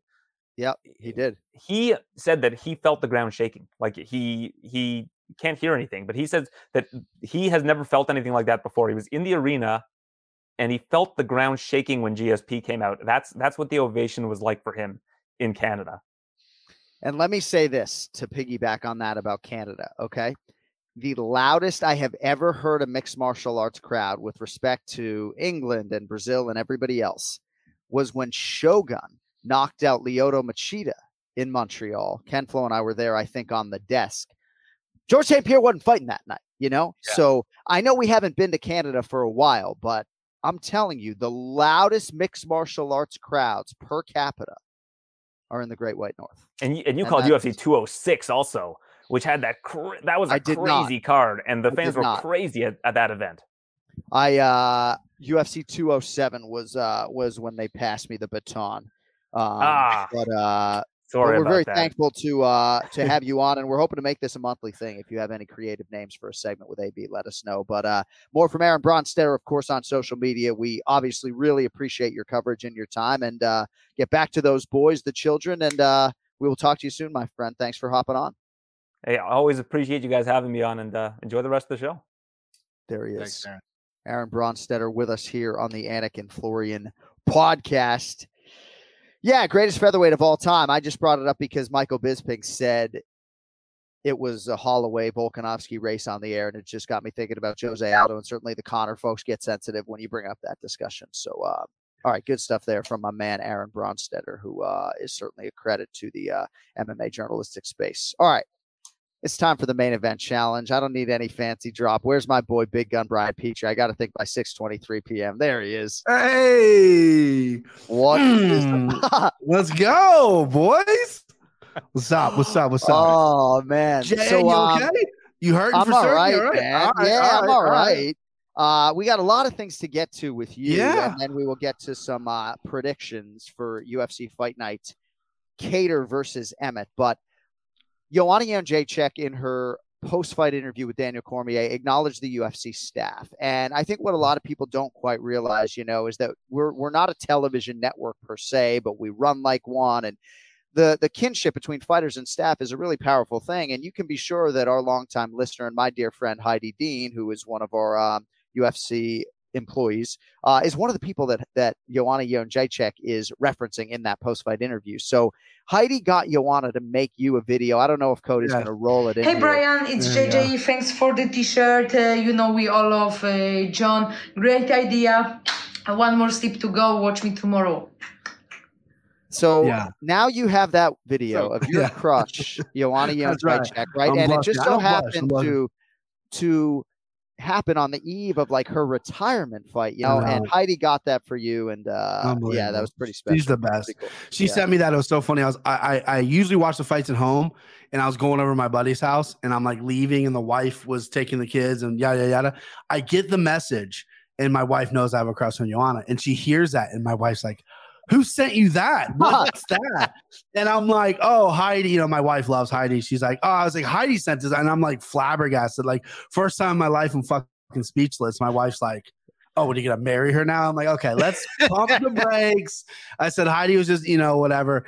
And then, that was, I shared that with everyone I could, you know what I mean? I said, it was unbelievable that she did that. And it was bittersweet that she went out there and did what she did, and entertaining fight, went out on a shield like no other. And I agree. I think she's going to be, she's the greatest right now just because of the reign she had and the excitement that she had. She never had a dud in there, and the people she fought. And I loved her just because of she was one of the first female MMA fighters that I could recall that really came in with this swagger, with this like confidence, with this shit talking that, only guys did. She came in and did that. And it put some people off because maybe some, people were intimidated by that, but I loved it. I thought it was like, this girl's fucking a savage. This is what we need, and she'll always have a special place in my heart. So she's the best. Me too. I used to crush on her hard. Not anymore though. She's got a boyfriend now. I don't crush on her. I'm married. I'm married too. But what was that boyfriend? He's like a soccer player or something. I don't know. I think he's not a fiance. That's the gap. Oh, not a fiance. I think he's a professional volleyball player. But thanks to Heidi Dean HD, and thanks to our executive producer Cody Merrow for the quick turn on that video as well. Cody Merrow doesn't always get the credit he deserves. Cody's the best. Cody's the best. All right, so before we get to the predictions, I have to ask you about Yuri Prochazka and Glover Teixeira. And it sort of warmed the cackles of my hat when Aaron Bronsteter suggested that maybe it was the greatest title fight in UFC history because, fuck if I didn't feel like it was walking out of the Singapore Indoor Stadium. What were you thinking about when you watched those two go at it for nearly 25? Unbelievable. I get asked question a lot. I've been the MMA guy in my part of town since 15. And you get the same question when people don't know what to talk to you about. What's your favorite fight? It's such a loaded question because I've seen them all. That's up there, man, because it had everything. It literally did. It had this 42, 43-year-old man who's not willing to quit. He could have fucking quit in that fight and be like, hey, I won the title. He didn't. He had every chance to win. He made a few mistakes. It got sloppy, which – listen, I don't love the real slobber knocker brawls, the Leonard Garcia fights. Those aren't usually my favorite. This had enough sloppiness to it where both guys are exhausted and they're both trying. And then all of a sudden you see really high techniques compared to, some little bit of sloppiness. Like everyone's going to go back to the Glover. Why'd he go for the guillotine? Well, because he's fucking, that's what he does. He's going for the finish. He wasn't thinking. He's like, I got this guy's neck. And then it just slipped off. And then there's a beautiful picture on Twitter where it was like, Glover had Yuri mounted and was raining blows, and Yuri's turned to the side. He had the huge cut. This was in the 5th round, and it said 75 seconds later, Yuri's the champion. It is the craziest sport. I was so proud of being an MMA fan on Saturday night with this sport. Yeah. I had buddies where I was watching with who were not really MMA fans, blown away. It's unbelievable what these guys did, and the respect they need for both athletes is immeasurable. I mean, they're unbelievable. And you can be sure, like when we're talking about this fight afterwards and saying, like I was just like, holy this, man. Like, I mean, it's crazy. Yuri's built, I mean, they're both built different, but Yuri, I kept wondering what the taps were, right? I'm like, dude, this guy's playing with fucking fire. Yeah. He keeps tapping, and he told the ref, like, oh, I'm just congratulating him for hitting me with a big shot. Yeah. He kept telling him, like, hey, that was big, but not big enough. You know what I mean? And I'm like, this dude's fucking next level. We always knew he was next level, and then seeing the Czech Republic come out and support him, and then amazing. I kind of knew it was over when they showed him walking in the arena with that kimono top on, the Steven Seagal special kimono top. I'm like, oh, this dude's fucking got it. Unbelievable fight. I mean, literally, it blew me away. It took me forever to fall asleep. I kept thinking about it. It was amazing. All right. Well, thanks to our intern, Will Berger and Cody, we have been able to update the standings. So, Cody, I don't know if you want to 4-box this motherfucker right now and hop in here, but it seems like the numbers are pretty close. What are the numbers? Oh, really? What are the numbers, kid? What are the numbers, dude? Numbies, kid. Fresh from fucking Waltham with some numbers for you. Did he just say Waltham? Waltham. Yeah. I think he said Waltham. Waltham. I mean, your new. I love when your New Hampshire comes out because you have so much fucking hate for the New York Rangers as a Boston Bruins. It's been like this dude at Cody Merrill on Twitter been fucking banging on the New York Rangers, banging on the blue shirts every chance he gets, but it's Waltham. Oh, you say it's not the Rangers. It's not the Rangers that I hate. It's the Rangers fans that came out of fucking nowhere. And where you guys been the last 10 years? I haven't seen you because I haven't heard of you. Now everybody's a Rangers fan. So not what you came here for. What you came here for is some stats updates. So do you want to guess? Does anyone want to guess on who was winning the main event? I think Kenny's ahead. I think Kenny's ahead for sure. I don't know. I have no idea. I really don't. So Kenny is ahead by a net of 39 picks to 22. But with the scoring system, Kenny is only up a net $107.13. So Kenny's total is 45.99.57. BP's total is 44.92.14. So there was a huge swing. I believe it was the Blachowicz fight. It was a huge swing for the odds. So that's the updated main event challenge standings. Okay, good. Lock in. I'm locking in now. Here we go. There it is.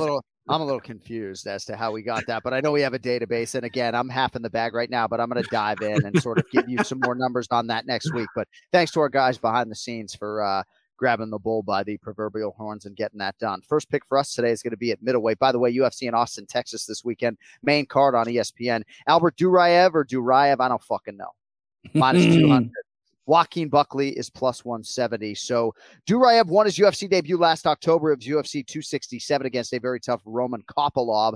Was to face Anthony Fluffy Hernandez, I think, earlier this year, but he was forced out with a rib injury.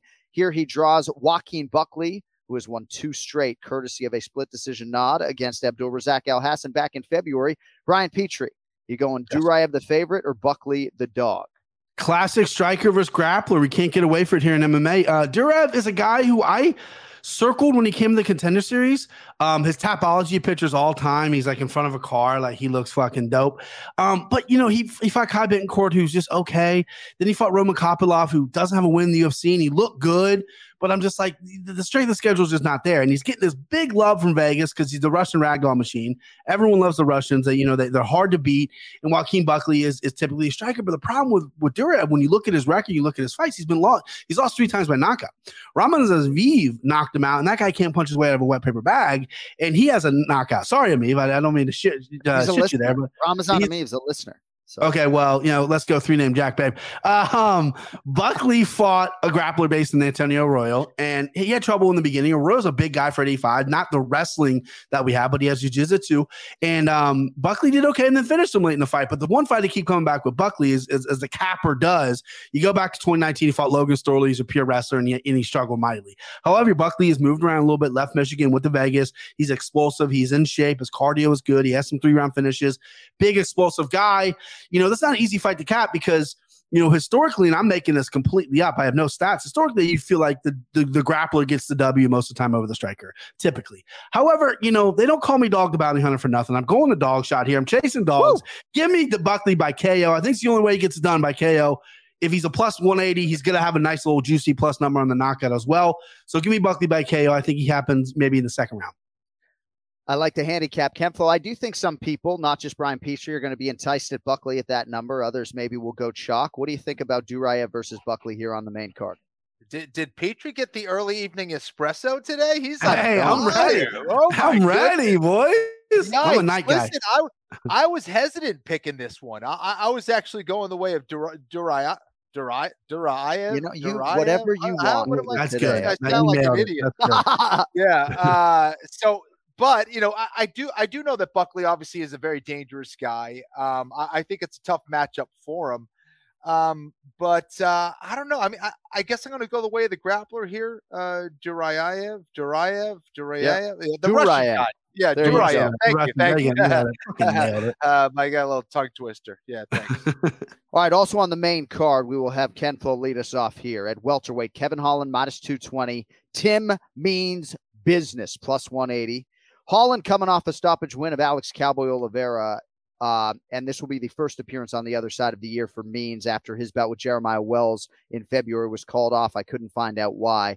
So it's like a year-long layoff essentially for Timmy Means Business. Yeah. But he's won 3 in a row, Ken Flo, and UFC appearance number 25 for Tim Means. Wow. How do you think it goes against the favored Kevin Holland? Man, I really like Tim Means. I've been watching him fight for a long time. I think he's a guy that is as tough as nails. And always fights really hard, but he's going against a guy in Kevin Holland who has some really good momentum. He's been extremely active as of late. Also tall, lanky guy. And I think that if you're going to beat someone like a Tim Means who comes forward like he does, you have to have some good counter shots. And I think Kevin Holland has some of those shots in his arsenal where he can catch Tim Means, maybe getting himself a little off balance, coming forward a little bit too aggressively where he can catch him there. And I also think Kevin has a good shot of beating him on the ground as well. I think if Kevin can weather that early storm, I think Kevin starts to pull away and maybe even gets a finish here against Tim Means. So I like Kevin for the win. Yeah, I think it's a pretty fascinating matchup. Brian Petrie, who do you have here at welterweight? Kevin Holland minus 220 or Tim Means plus 180 or so? I'm glad Kevin Holland can step away from being a superhero and stopping all the crime that he's doing to come back to fight. That's pretty dope. The move for 170, I love for Kevin Holland. I'm not a big advocate of weight cutting, but when you go in and fight these guys at 185 and you're weighing 183 on a full meal, that might not be the best thing because Marvin Vettori and all these other guys, Derek Brunson, they're big fucking guys and they're going to muscle you down. And it's going to be a problem. So I think 170 is a really good spot for Kevin Holland. His biggest issue is his wrestling, which we all know. He's trying to fix it, but Tim Means isn't really going to come in and wrestle. They're both very similar on the ground. The wrestling's going to not be great, but they can take a neck. They have good submissions. But Tim Means, this fucking guy. I mean, if you're in New Mexico, they should put up a picture in New Mexico. Says, you want to be a fucking fighter? Find this guy because that's what this guy is. He's an absolute savage. He doesn't smile on the cage like Kevin Holland. He might talk to you, but he is an absolute savage. I've been a big fan of Tim Means for a while, and I think this could be a very competitive fight because they're both very built similarly. And I want to go dog hunting again. Trust me, I did. I like this number. Kevin Holland's only had one appearance at 170 right now against Cowboy Oliveira, which first round was a little rough, and then he came out and finished second round. But I think Kevin Holland's just going to be the bigger, more explosive guy here. I think he's better everywhere as well. I hate saying that. I think Tim Means is very good in the boxing, but I think he pushes a little bit. I think Kevin Holland's very explosive. I like Kevin Holland by KO late. I think it's going to be very competitive. And I think Kevin Holland's going to land one of his classic, counter, kind of one of his straights that he landed on like Buckley or something. Second, third round I'm looking at here, but I like Kevin Holland as well. All right, co-main event, Donald Cerrone minus 165, Joe Lozon plus 145. So the line on DraftKings Sportsbook right now is pretty similar to what it was back in May when they were initially scheduled to engage. I don't know if you guys remember which way you predicted or if you are going to change, but I'll set it up very quickly. 38th UFC fight for Cerrone. Last win, though, came against Raging Al. That was May of 2019.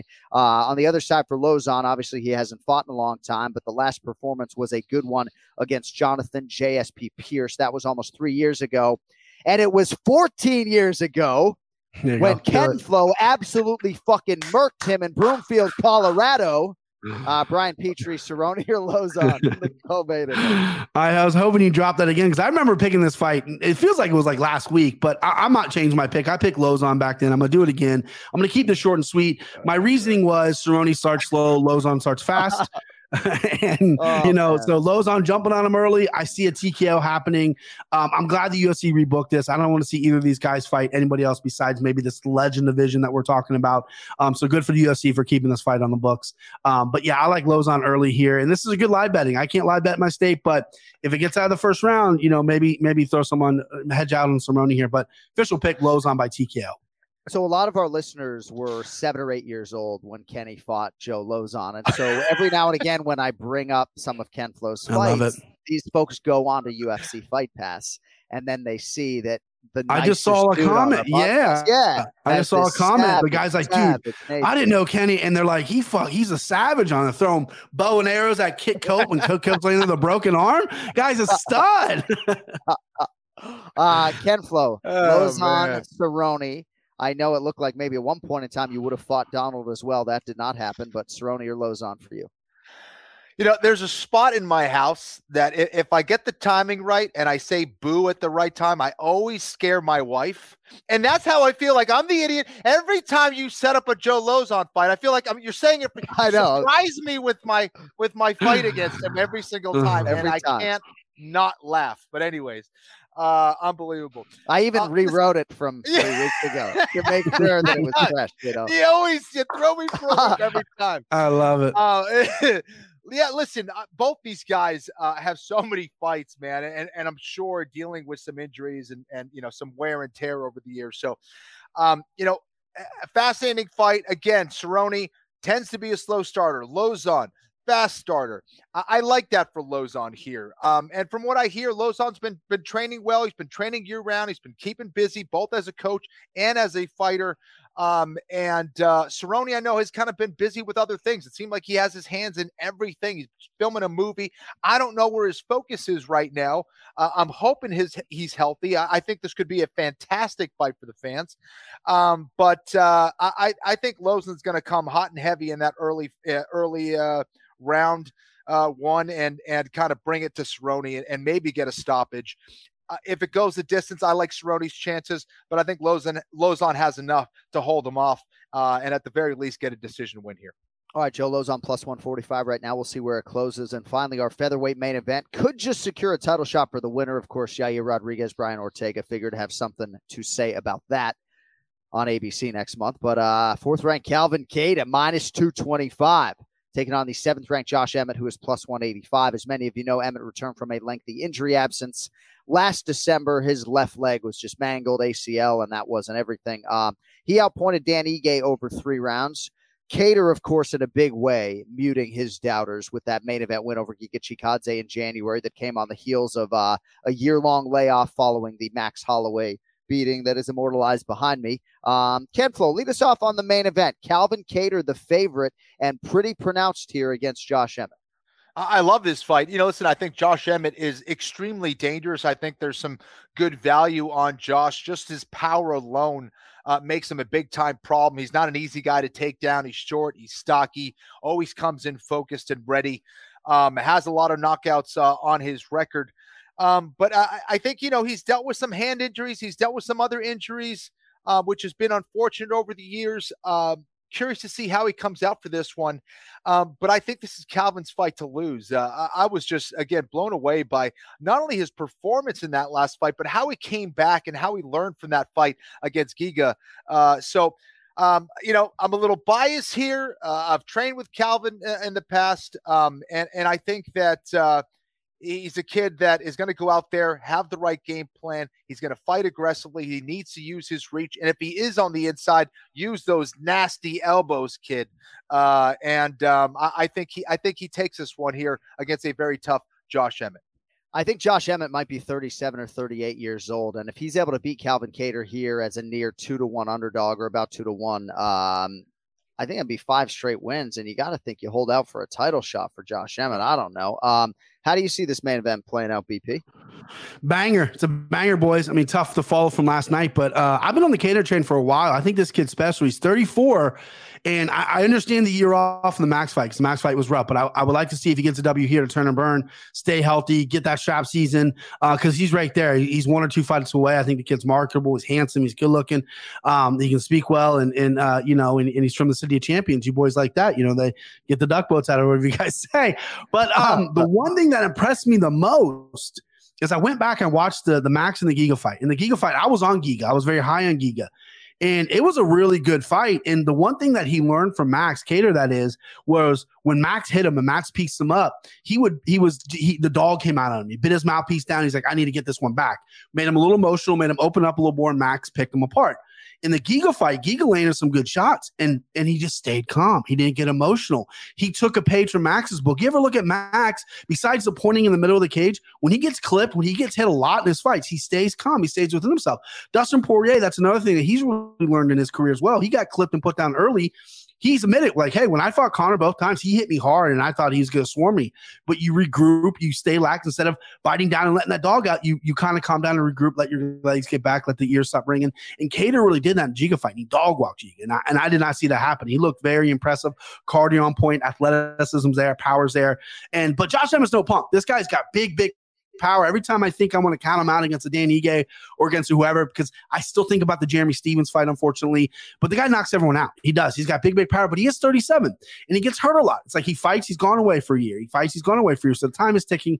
Fortunately, that's obviously not something that he can control with blowing a knee out and blowing an arm out or a hand or whatever. So the power's on Emma's side. And the Cater, I think, is going to be a little more fighting from the outside. I think the X factor here is going to be the wrestling. We haven't really seen Cater wrestle too much. I think he has great takedown defense, and Emmett is a wrestler. He's coming from Team Alpha Male. But I like Cater here. It's 5 rounds. I wish I could get him a little lower at like minus 155 or something, but I'm all over Cater here. I can't go opposite Ken Flo. Give me Calvin Cater. All right, the fellas like Calvin Cater this weekend. Pretty interesting main event. You can see it on ESPN, prelims prior, I think, on ESPN2, at Brian Petrie MMA, if you want more Big Gun in your life. Great to see you, brother. I think we're back in the Sunday slot next week. And obviously, we got a stretch of 10 consecutive Saturdays with the UFC live events. We'll talk to you in less than 7 days, my man. Awesome. I'll see you, boys.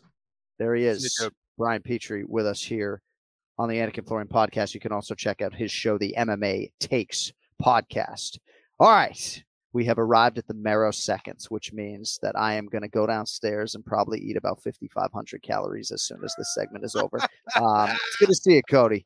Good to see you, John. I'm glad the NBA held off for you. They weren't about to do that to you last night. Games tonight. Celtics are going to go out there, and I actually think they're going to lose, but that's neither here nor there. I am going to have a massive 4-figure wager on the Golden State Warriors tonight to try to purchase a win for the C's. You may get me anxious now. Here I was dude, you're New York Rangers venom, calling them scumbags. I'm telling you, I'm like, they sell out MSG, but I've never heard Rangers fans like they were this year. And I'm like, you got lucky. Like, you got hot at the wrong time, and then you lost to the Lightning. Like, that's just the long and the short of it. You're not Boston. That's what I'm saying. All right. What? Oh, man, I love it. What do you have for us before we bounce on out of here, kid? Well, I would love to see Glover headline MSG. That's what I want to see. Like, just give it to him. Just book it already. Can I just say, so when Aaron Bronsteter brought that up, I do believe that is the move, right? Because even though maybe Kenny Glover is in shape enough and willing and hungry enough to fight like twice more, all he really wants is a chance to fight at Madison Square Garden right now. But I think it's asking a lot of him in that moment after that fight to say, let's run it back at Madison Square Garden. I'm sure he's still putting all the pieces together. Yeah. But I do hope that Glover, tries to sort of advance that narrative in the next few days. Go ahead, Cody. Well, so Kenny and I talked about that before the show. And I said, you got to just tell him, listen, like if you win at MSG, you only get one more, and we're going to Brazil. And we're going to just blow it out. Like Glover in Minas. Why not? Yeah. Right? Well, I think he's a little bit lukewarm to it, I think is the only reason. But. Well, he's an American now. He's more American than he is Brazilian now, right? Yeah. Maybe not. Maybe from people from Brazil. I have my head for that. But get into the marrow seconds here. Joanna Jędrzejczyk, fantastic career. First in wins, tied with Carla. Rose and Tisha are in third with 9. So you feasibly think that those guys are probably going to take over that number 1 spot in the flyweight or strawweight division. 6 title fight wins. Rose has 4. She has the longest win streak of all time, 8. Carla has 6. Yanan has 6. And Suarez has 5. Of the 32 recorded categories that I spoke about last week for Glover, Joanna's in the top 10 of 18 of those categories, including the number 1 for takedown defense of all time in the division. So a lot of interesting stuff. That 8-fight winning streak, sorry to interrupt, that counts for something, and 6-4 in UFC title fights, right? She started 6-0 in UFC title fights, won the belt, defended 5 times, and then lost 4 straight title fights, 2 to Rose, 1 to Zhang Weili, and of course, up a division against Valentina Shevchenko. And a tough run for ATT too. I mean, championship-wise, just not a very good stretch there. You hope they can get back on the course. But a very interesting stat that I got from Jay Petrie, I don't know how to say his name, over at SureDog. So Joanna walked out to Dream On. She usually doesn't walk out to that song. It's the second time she's walked out to it, the second time she's lost. When fighters walk out to the song Dream On, they only win 25% of the time. So something worth thinking about there. Big Steven Tyler fan. He's got a house in Lake Sunapee.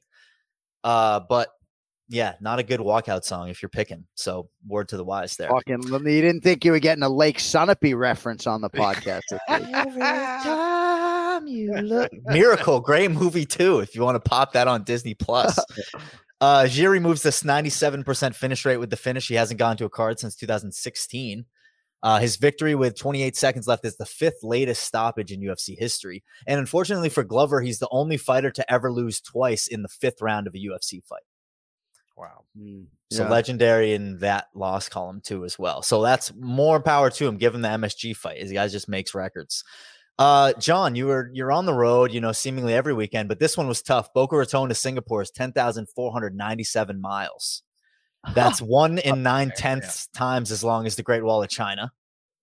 Wow. All right. That's 2.5 times as long as the Amazon River. Wow. The Pretenders would have to walk 500 miles almost 21 times to get to you. Oh, man. And that's tough, right? And it just comes around. If you watch How I Met Your Mother, it just comes back around. Man. Last but not least, Usman Edwards is official for UFC 278. It's relevant to this program because, as we know, Bilal Muhammad, top 5 UFC welterweight. Hopefully going to be some fights happening now in that division now that that's booked. Similar to most people in the UK, maybe Leon Edwards stated today he doesn't know where Utah is. So, America 2-0 against the UK in wars, now going to be 3-0 in geography, I guess, according to that. So no Americans know where Utah is either, by the way. Unless you're Mormon. If you're Mormon, you definitely know where Utah is. But might want to learn yourself up, Leon, if you're going to go there. And I'll be interested to see if that fight happens. It's coming up soon. Usman, fresh off the hand injury. Yeah. Who knows if he's at full? So if you're a UFC welterweight, I'd be ready. That's all I'm going to say.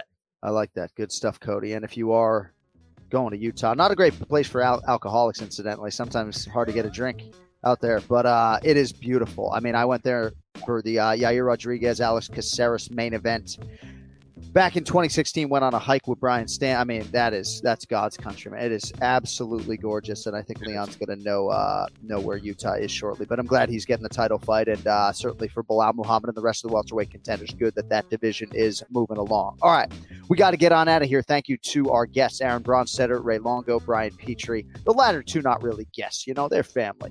AB increasingly so. And thanks to our executive producer, Cody Merrow. Thanks to all of you. Don't forget, merchandise can be had at AnikFlorianPodcast.com. The One More Sleep merch is only at millions.co. And for Ken Flo's Jiu-Jitsu stuff, it's at KennyFlorianMartialArts.com. There's a lot more than that. KennyFlorianMartialArts.com. And we'll be back with you this Sunday night, about 6 days from now, to recap UFC Fight Night, Cater versus Emmett. Hope you enjoyed the UFC 275 recap. Great to be back in the United States of America. For Ken Flo, I'm John Anik. We'll talk to you on Sunday night. Until then, yo later.